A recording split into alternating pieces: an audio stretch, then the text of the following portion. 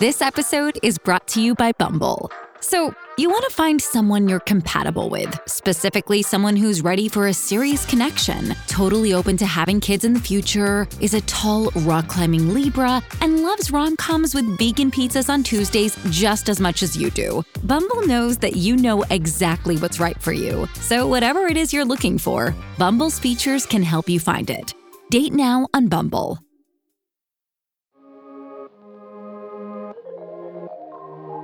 Senator Tammy Duckworth always knew she wanted to be a mom, but things just kept getting in the way of that plan. She was a helicopter pilot, but in the military, if you get pregnant, you're grounded for 6 months. So she focused on her career. Then, after a few years of climbing the ranks, she decided it was time to try. But that's when she was deployed to Iraq, so the plan was to try when she returned. But on November 12, 2004, the Black Hawk helicopter Senator Duckworth was piloting was shot down. She lost both of her legs and spent the next year recovering. Then she went through a decade-long fertility struggle that began with her being told by a doctor she was just too old. We get into that long road, the pregnancy loss, the IVF, the struggle, that led to her having her first daughter at 46 and her second at 50. And by the way, that made her the first sitting senator ever to give birth. And when she brought her 10-day-old daughter to the Capitol to vote, Miley became the first ever baby allowed in the Senate chamber. How did she hold up?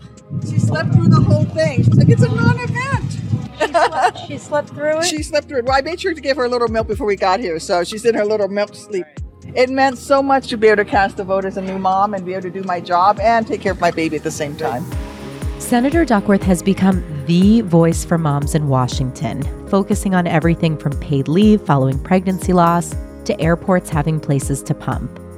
In this episode, Senator Duckworth talks to me about the benefits of becoming a mom later in life, doing 4 injections a day while campaigning on the road, going to work the day after a miscarriage, and why we need more moms in the government. Ladies, are you listening? This is Me Becoming Mom, where we talk to famous women you know and love all about their extraordinary journeys to motherhood. I'm Zoe Ruderman from People. Earlier this year, you introduced the Support Through Loss Act, the legislation that would give people the right to take time off after a pregnancy loss, as well as things like unsuccessful IVF, adoption, surrogacy. I'm curious why this was so important to you. Well, 2 things. One, I experienced loss. I experienced a miscarriage after many failed rounds of IVF and a successful birth of my older daughter, but a miscarriage in trying to conceive my second child.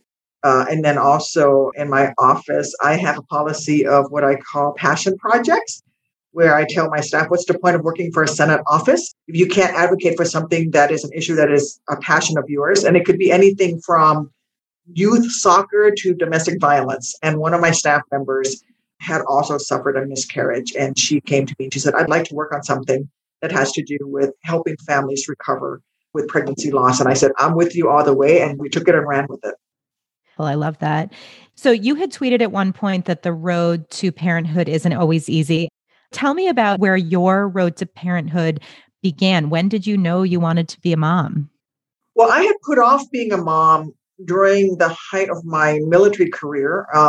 Being pregnant means that you can't fly. You get grounded for at least 6 months pre-birth of the child, and then for a while after the birth of the child. So I just kept putting off having my children. And then when I was finally ready, after I had my command time and I was going to go into a staff role, and it was the time, my husband and I talked about it, and we said, oh, maybe now's the time to try. I was 34 at the time. I got deployed to Iraq. And then, so we were like, okay, well, maybe when I came back from deployment, we'll try then. And then, of course, I was wounded. And then I spent all this time in recovery.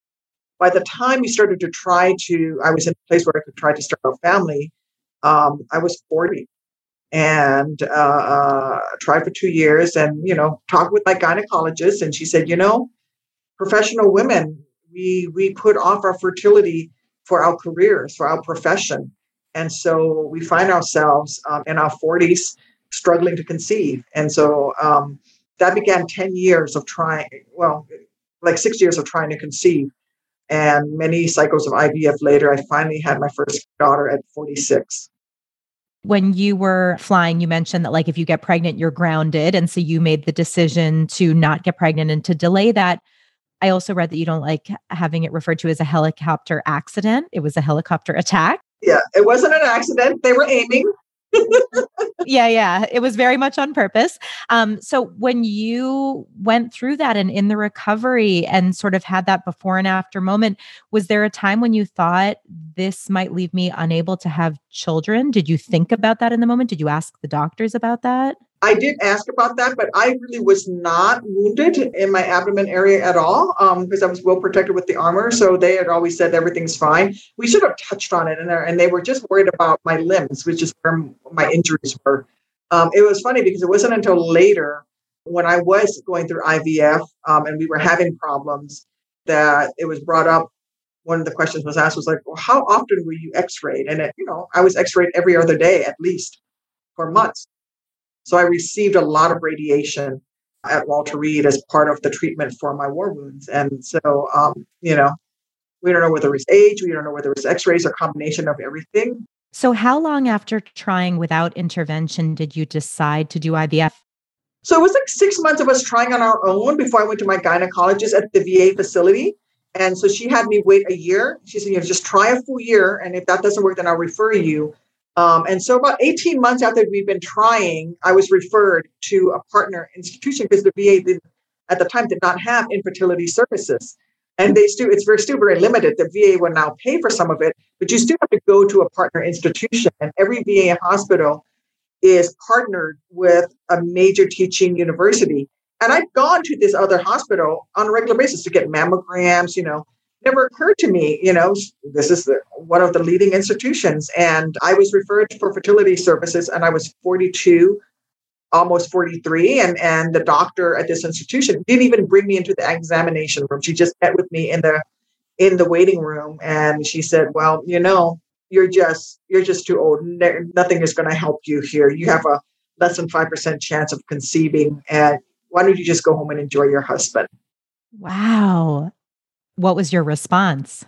I was just blown away because I thought that IVF would work. And she's like, well, no, the fertility treatment said that we have for you, just, it would still be a 5% chance of success. So did you consider not going down that path and going home and just enjoying your husband?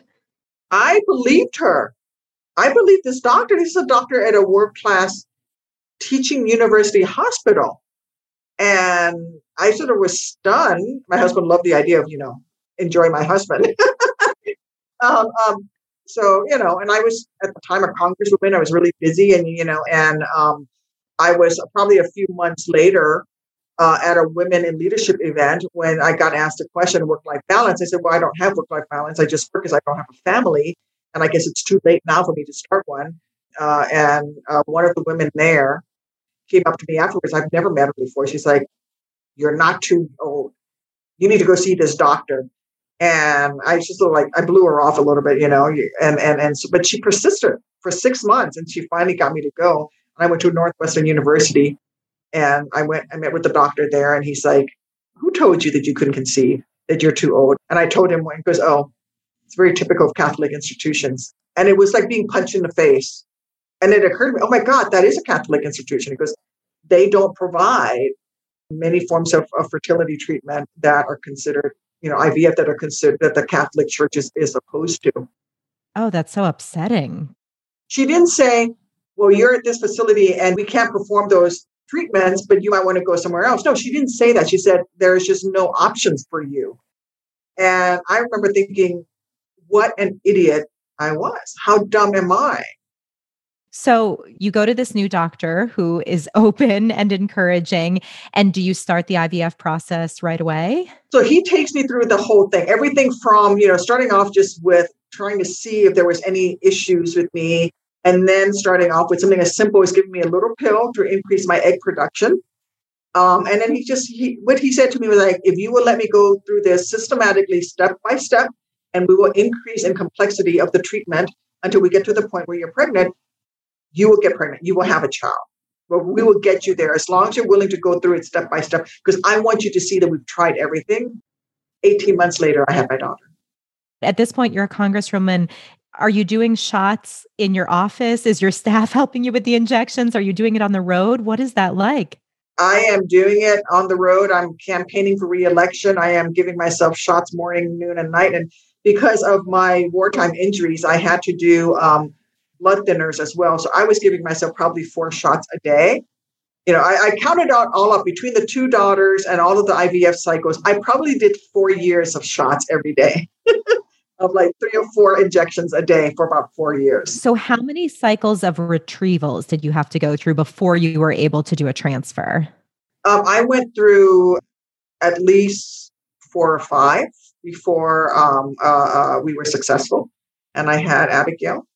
And she was one of 2 viable embryos. What was that pregnancy like for you? You were working through the whole thing. I was working through the whole thing. I was I still injecting myself because of my injuries. I had to be on a blood thinner the entire time, and trying to do the best that I could to be as healthy as I could. But I'm still flying back and forth twice a week between Chicago and Washington, and keeping up the schedule as much as I can. And it was hard. Life on the road. I mean, I don't always eat on a regular schedule, and at this point, I'm a 46-year-old pregnant lady. Trying to stay healthy. It was challenging, but I'm so much more fortunate than most women who don't control their own schedule, who are not their own boss the way I was as a congressman and as a senator. There were times when I was like, guys, I just can't. I can't move. I felt that way more with my second pregnancy than my first, where there were just days when, I'd be like, I physically am not able to even sit up and do this. I need to go take a nap for 2 hours, and then I'm happy to get on the phone. Yeah. So tell me about your birth plan for Abigail. I believe you had a C-section. I did. Well, it was funny because my obstetrician was like, so we're going to go ahead and schedule you for a cesarean, right? And I said, well, can't I go ahead and give birth naturally? He said, well, we could. Do you want to do that? I said, yeah, I would like to. I would like to try to give birth naturally to her. And he goes, oh, does that mean you don't want an epidural? I was like, oh, hell no. Heck no. Let me tell you, I've been in a lot of pain in my life. I want the painkillers, but I still would like to deliver naturally. And I was in labor for 36 hours, and then she got wet. She had her arms above her head. And so I labored for a day and a half. And then they finally said, we have to do an emergency cesarean. And by that point, I was so exhausted. I just cried. He's like, well, we have to do it. And I think I just cried from exhaustion, and I tried so hard, and I just couldn't make it happen. But she was wedged, in my pelvis, and she wasn't coming out naturally. So I had to have the cesarean. So tell me about the first moment you saw Abigail and held her.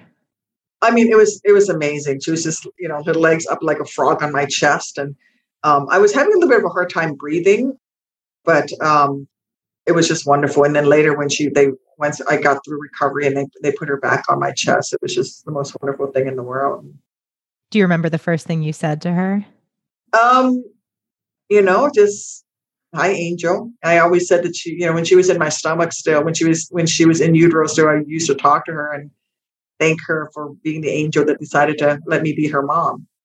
And I tell her this day that she's an angel from heaven. Her middle name is Okalani, and it's a Hawaiian name. It means gift of heaven. And she really is an angel that decided, she picked me to be her mom, which I'm just so grateful for. That's beautiful. I love that.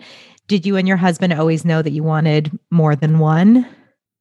No, we didn't know. But once we had Abigail and us being older parents, I loved being pregnant with Abigail. And I wanted to be pregnant again. And I wanted another child, and I wanted her to have a sibling. As older parents, I don't want, if something happened to the both of us, for her to be alone in the world. And so we decided to try again. And so what was that process like the second time around? Well, all the IVF process and the injections and all that, at this point, that's his old hat. It was a harder pregnancy. I was just physically more exhausted. But by this point, I'm in the Senate, so things are a little bit different. Going through the IVF and trying to conceive while I was on the campaign trail for Senate in a very contentious Senate campaign was really tough. At one point, I actually break down, crying, and my chief of staff and my pollster, the lady who does my polling, just who'd gone through IVF, she and I We had a long conversation about work-life balance is a lie. There's no such thing. There's no balance. We as professionals, women who work outside the home, need to just be honest with ourselves about that and stop trying for the perfect and go for the 80% solution. And that really helped. And it was lovely. Knock that fire down, 19. Copy, Captain. Let's move. ABC Thursdays. Firefighters, we're family. Station 19 is back for its final and hottest season yet. The subject has explosive chemicals. With fiery romances. You're the love of my life. And Andy is finally in charge. I'm going to be the best damn captain the station has ever seen. Station 19. All new Thursdays, 10/9 Central on ABC and stream on Hulu. Does Monday at the office feel like a storm? Not with Microsoft Copilot. That feeling when Copilot gets everyone up to speed instantly? It's sunny again. When Copilot simplifies complex data so your teams can act, that sun's shining on a beach. And when Copilot uncovers hidden insights, you're on that beach with your people, and you find buried treasure. That's Microsoft Copilot. Learn more at Microsoft.com/AI for all. Senator Duckworth continued to campaign while going through IVF treatments and caring for Abigail. Talk about a triple whammy of stress and exhaustion. She won the election, in a landslide by the way, but her dream of a second child was still out of reach. She and her husband transferred another embryo, but it didn't take, so they had to start again. And then they got to the point where they did another embryo transfer, and this time it took. And the second time that we tried, I was pregnant, and I went in at the 6 weeks mark, and there was a heartbeat, and I was thrilled. And he said, "Okay, come back at 9 weeks. At 9 weeks, I'm going to sign you off, and you can go over to your the OB office, and then you're out of my hair." And at 9 weeks, I went, and there was no heartbeat, and that's when I realized I'd lost a baby. And then, if you want to continue to have children and start the cycle again as soon as possible, because by now I'm 48, going on to 49, we have to do a D&C so that you're ready. Yeah, I had multiple D&Cs and multiple pregnancy losses and then went through IVF. So a lot of this is ringing very true to me. And, one thing that stood out to me about your story is this idea of people go through a miscarriage or a failed IVF round and then just have to keep on going about their day and going to work. And that was very true for me. So what was it like after you went in for that 9-week scan and you get this devastating news? Were you able to take time, or were you back at work, and how did you manage that? No, I was scheduled. My day was full. I went to the doctor in the morning like I always did. And that whole afternoon, I had back-to-back meetings and things that I had to go to. So there was no break. I had to, and I'm a public official. So I was going to ribbon cuttings and giving speeches and talking to folks and inspecting, hospitals and all of that. So right back on my schedule. And and even when I had the D&C, I was able to be on couch rest the rest of that day, but I was still on the phone all afternoon. Even though we cleared my calendar for the day, I was still on the phone. There was no resting. You just kept on going, and it's inhumane. It's inhumane. It is. So how did you just compartmentalize and then allow yourself to break down later that day? I mean, that's what I did. I'm curious kind of how you managed. I was pretty numb. I told my husband, and then I called my chief of staff, and I told her that I'd miscarried, and she just started crying. And once she started crying, I started crying, and it was very cathartic. But then I still had to pull myself together and go back to work because I couldn't, I didn't have a good excuse to cancel, and people were depending on me to show up to do my job. I didn't want to go, cancel events and tell people it's because I had a miscarriage, because nobody knew I was going through.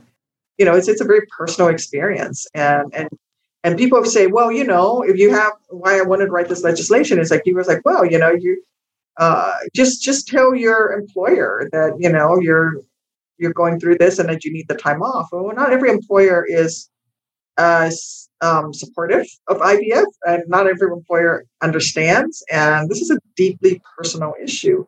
You should be able to take the time. So after you had been through a miscarriage, for me, it was really hard to kind of have that happy bubble of pregnancy burst. And every scan, every appointment is a little bit nerve-wracking. what was that pregnancy like emotionally for you outside of what it felt like physically? It was scary. I was like, am I doing enough? Am I not doing enough? Should I exercise? Should I not exercise? I mean, I did Pilates with Abigail all the way until, I was well into my third trimester before I finally stopped.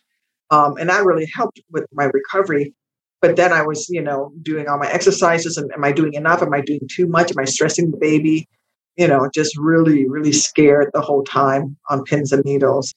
Am I doing right by this child? Maybe I have no right having a baby at 49 years old. Who am I to jeopardize this child out of my own selfishness as an older woman wanting to have a child? And so all of that, you go through all of that, right? Am I setting, am I hurting this child because my body can't give her everything that she needs, and all of that stuff. And my doctors were like, no, you're fine. You're doing everything right. You're healthy. Your baby's healthy, The mom guilt starts even before the baby's born, apparently. Starts before the baby is born. Yeah. Did you aim for a VBAC with Miley, or did you know that you wanted to have a planned cesarean? I was a planned cesarean, but she came early. I was planned for a Thursday, and Monday morning at like 5 a.m., I started contractions. And from when I felt the first contraction to when I was in active labor, it was 15 minutes. So I had the first contraction, and then within 15 minutes, they were coming 1 minute apart. And they took me into the nearest emergency room, and I had the baby within 30 minutes of getting into the hospital room. They're like, we can't give you an epidural. We can't give you a condom. We can't give you anything because the baby's coming now. So you ended up having her vaginally. Wow. So you've experienced it all. With no painkillers, like really natural. I wasn't trying for it. She if you ever make Miley, this is how she is. Your girls clearly have their own ideas about how they want to do things in this world. I'm curious, when you talk to your girls about your road to motherhood and you describe how you came to be their mother, how do you talk about it with them?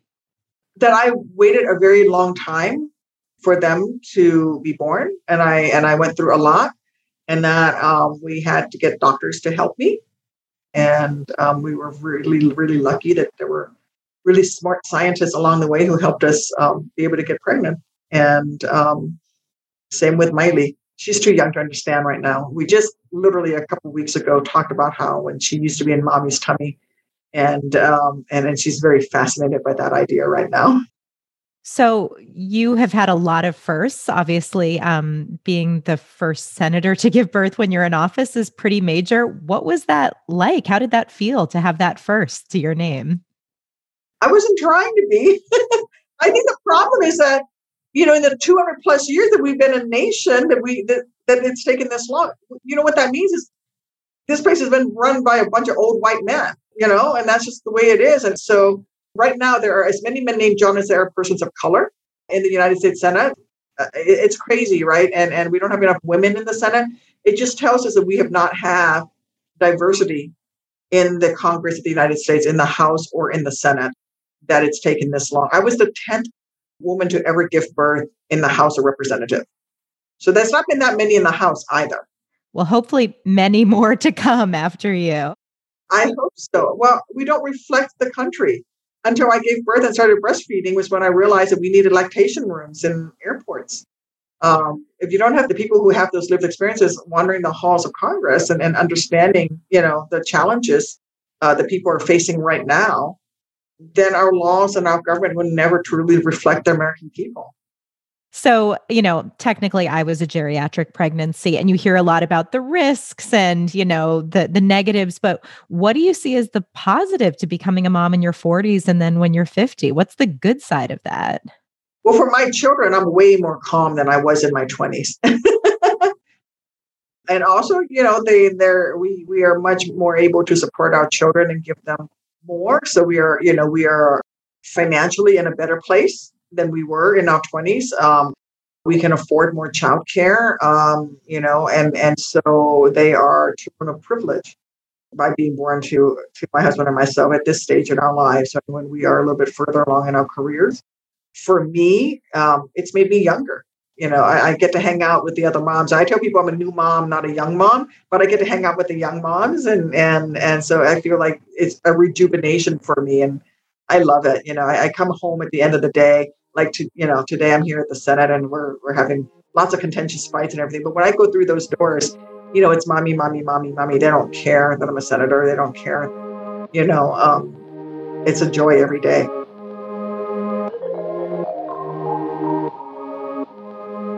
The week I spoke to Senator Duckworth, negotiations were happening in Washington about how much, or even if, paid family leave should be included in President Biden's spending bill. It's a cause that she has been championing for years. The United States is the only industrialized country that does not have paid family leave. And at the time of recording this episode, we don't know whether 12 weeks or 4 weeks or 0 weeks will be in the final proposal. But what we do know is that moms across the country are speaking out. One mom in particular posted something to Twitter on the matter, and that tweet went viral. And so the tweet says, at 4 weeks postpartum, I was sleeping 3 non-consecutive hours a night, breastfeeding every 2 hours for at least 30 minutes a session, so about 6 hours a day, and bleeding through everything I wore. If men did this, the whole fucking world would be structured around parental leave. This is Katie Gutierrez, the author of that tweet. We caught up with her and a few other moms to learn more about their experience going back to work soon after having a baby.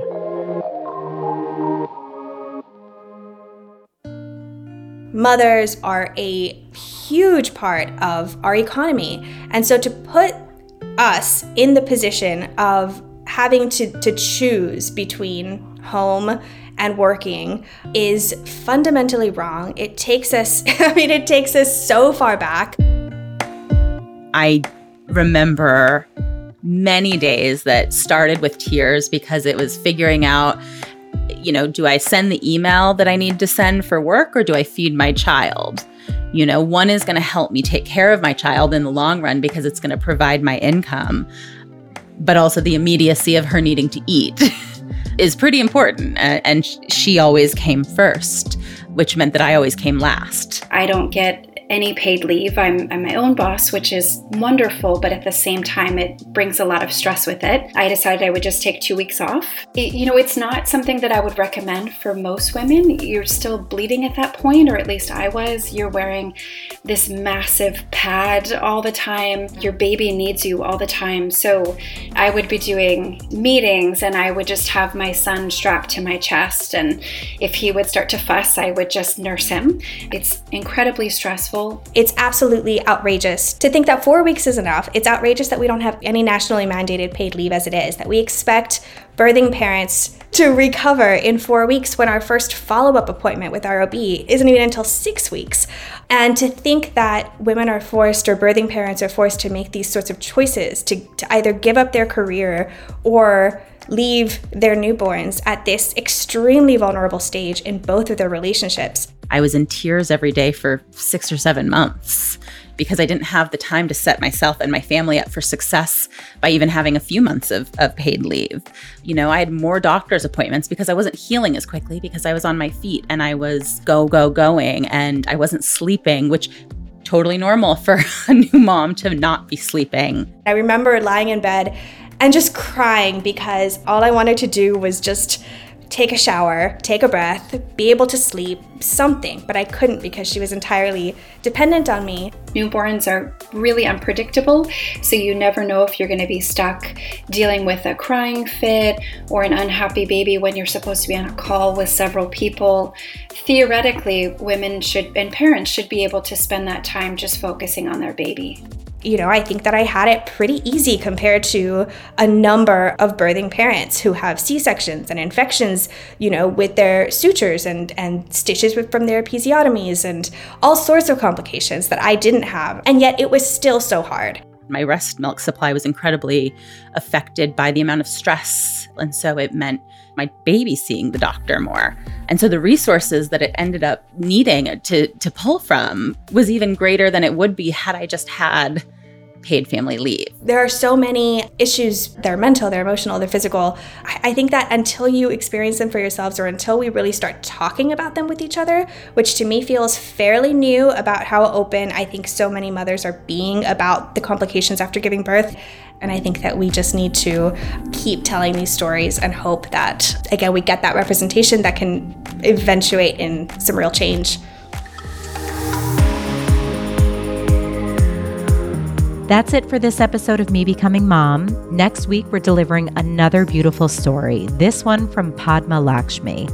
She talks to me about why her pregnancy got international attention, being bedridden for 3 months before giving birth, and yes, we talk about pregnancy cravings. I remember being up by Central Park, and I was really hungry, and I just walked across the street from Bergdorf's, and I ordered 2 hot dogs because I knew I wasn't going to be satisfied with one, and I doused it with a ton of mustard and relish, and I just sat down on the grass, and I had all this jewelry on, and I was dressed in all black, and I just looked like this black beetle. I had a real beetle body, you know, and it was wonderful. I loved it. It was the only time in my life since puberty I haven't sucked my stomach in, so it felt great. This podcast is produced by People in partnership with Pod People. Special thanks to our production team, Andy Cubis, Jason Mack, Brian Rivers, Eliza Sessler, and Suzanne Semiloff. Our executive producers are Lauren Mickler, David Flumenbaum, and me, Zoe Ruderman. Thank you so much for listening.